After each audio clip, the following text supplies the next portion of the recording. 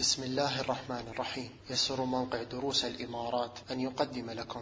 بسم الله، الحمد لله، والصلاة والسلام على رسول الله، وأشهد أن لا إله إلا الله وحده لا شريك له، وأشهد أن محمدا عبده ورسوله، أما بعد. فلا نزال مع الأذكار التي يقولها المصلي في سجوده. تقدم معنا الذكر المشهور سبحان ربي الأعلى، ثم قول النبي صلى الله عليه وسلم أيضا: اللهم لك سجدت وبك آمنت ولك أسلمت وأنت ربي، سجد وجهي للذي خلقه وصوره فأحسن صوره. هكذا هي مضبوطة في صحيح مسلم: فأحسن صوره وشق سمعه وبصره فتبارك الله أحسن الخالقين. ثم أيضا كان النبي صلى الله عليه وسلم يقول في سجوده: سبحان ربي الأعلى وبحمده، يزيد إذن أحيانا وبحمده، فيجمع بين التسبيح والتحميد لله جل وعلا، لأن التسبيح فيه تنزيه الله تعالى من كل نقص ومن كل ما لا يليق بالله تعالى، والتحميد لله تعالى فيه إثبات الكمالات لله جل وعلا، وبهذا يتم التعظيم المطلق لله تعالى. فيجمع الساجد في سجوده بين سبحان الله والحمد لله، سبحان الله وبحمده، يعني تسبيحا ملتبسا بحمده، كما مر معنا في الركوع أنه كان يقول أحيانا: سبحان ربي العظيم وبحمده. فإذا يتذكر الساجد عظمة الله تعالى وعلوه، وكذلك يتذكر نعمه وإحسانه فيحمده جل وعلا، ويتذكر كمال الله تعالى فيحمد الله تعالى على كماله وإحسانه، فيقول: سبحان ربي الأعلى وبحمده. ثم أيضا من الأذكار التي تقال في الركوع والسجود تقدمت معنا: سبحانك اللهم ربنا وبحمدك اللهم اغفر لي. فهذا يقال في الركوع والسجود: سبحانك اللهم ربنا وبحمدك اللهم اغفر لي. وكان النبي صلى الله عليه وسلم يقول هذا الذكر ويكثر منه في آخر حياته، لما أنزل الله تعالى عليه في سورة النصر: فسبح بحمد ربك واستغفره إنه كان توابا. فكان يكثر من أن يقول: سبحانك اللهم ربنا وبحمدك اللهم اغفر لي. قالت عائشة: يتأول القرآن، يعني يعمل بما جاء في القرآن. ولأن هذه الآية فيها، هذه السورة فيها إبلاغ النبي صلى الله عليه وسلم بدنو أجله. قال: إذا جاء نصر الله والفتح ورأيت الناس يدخلون في دين الله أفواجا. فمعنى هذا أن وظيفة النبي صلى الله عليه وسلم قد انتهت، فماذا بقي أن يتهيأ للقاء الله. كيف يتهيأ للقاء الله؟ بكثرة التسبيح والتحميد والاستغفار. سبحانك اللهم ربنا وبحمدك اللهم اغفر لي. قال: فسبح بحمد ربك واستغفره. فكان يقول: سبحانك اللهم ربنا وبحمدك واستغفره، فيقول: اللهم اغفر لي.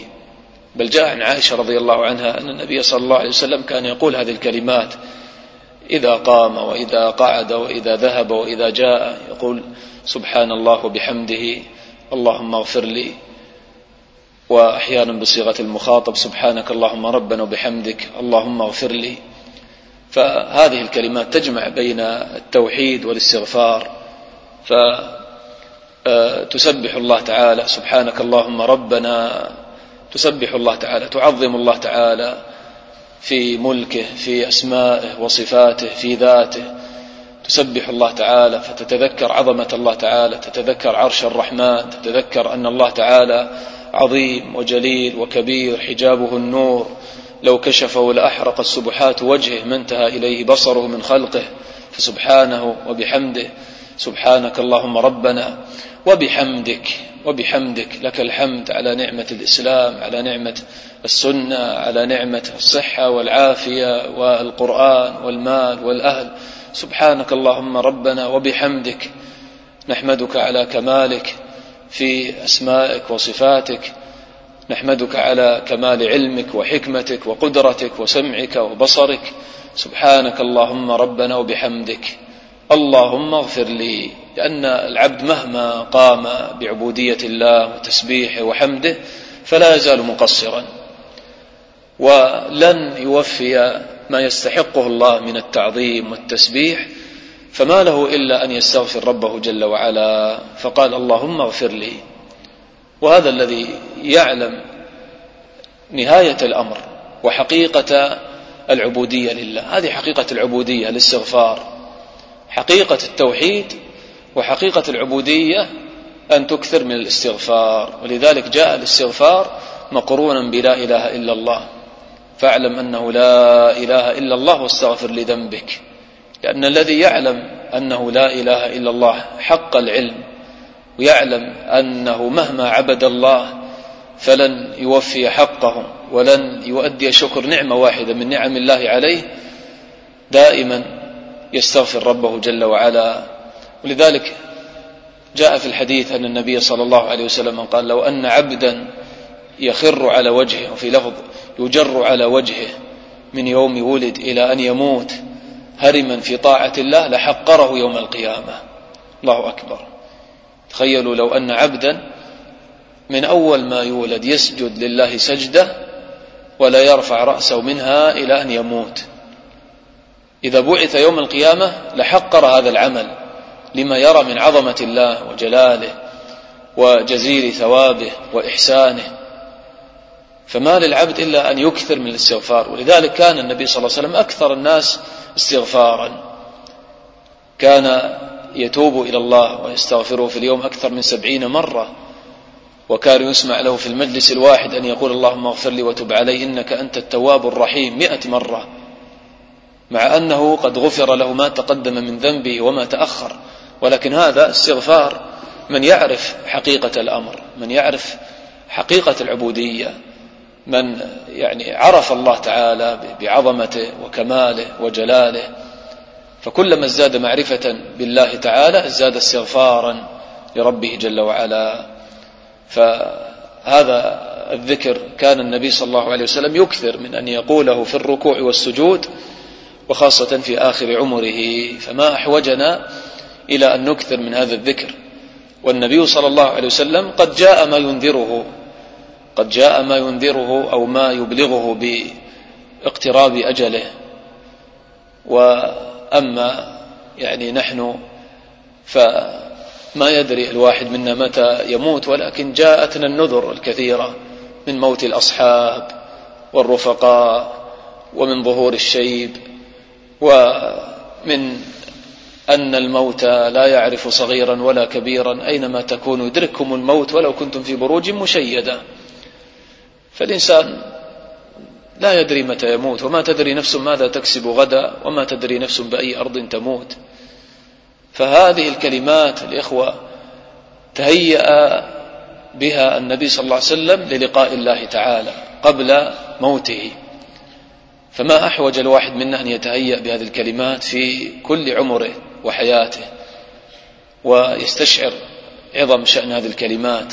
كلمات يسيرة ولكن تجمع الدين كله. والله لو تأمل فيها المسلم سبحانك اللهم ربنا وبحمدك اللهم اغفر لي. ففي التسبيح والحمد لله تعالى فيه إشارة إلى قيام العبد بالطاعات.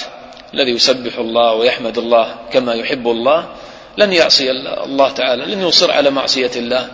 كيف تسبح الله أن تنزه الله ثم تصر على معصيته؟ والمعصية تناقض التسبيح والتعظيم لله. فهذه الكلمة فيها بعد عن المعاصي، فيها فعل للطاعات والواجبات. فهذه الكلمة إذن فيها أداء المأمور. ثم بقي ماذا؟ بقي إذا وقع العبد بعد ذلك في تفريط أو زلل فيأتي الاستغفار والتوبة إلى الله، فقال اللهم اغفر لي. وهذا هو جماع الدين. فعلى العبد أن يدرك ما يقول ويعرف عظم شأن هذه الكلمات، ويكثر منها في ركوعه وسجوده في صلواته حتى يلقى الله تعالى والله تعالى راض عنه. نسأل الله تعالى أن يغفر لنا وأن يرضى عنا. نسأله جل وعلا الدرجات العلى من الجنة، وأن يعيننا على العلم النافع والعمل الصالح. وسبحانك اللهم وبحمدك، أشهد أن لا إله إلا أنت، استغفرك وأتوب إليك.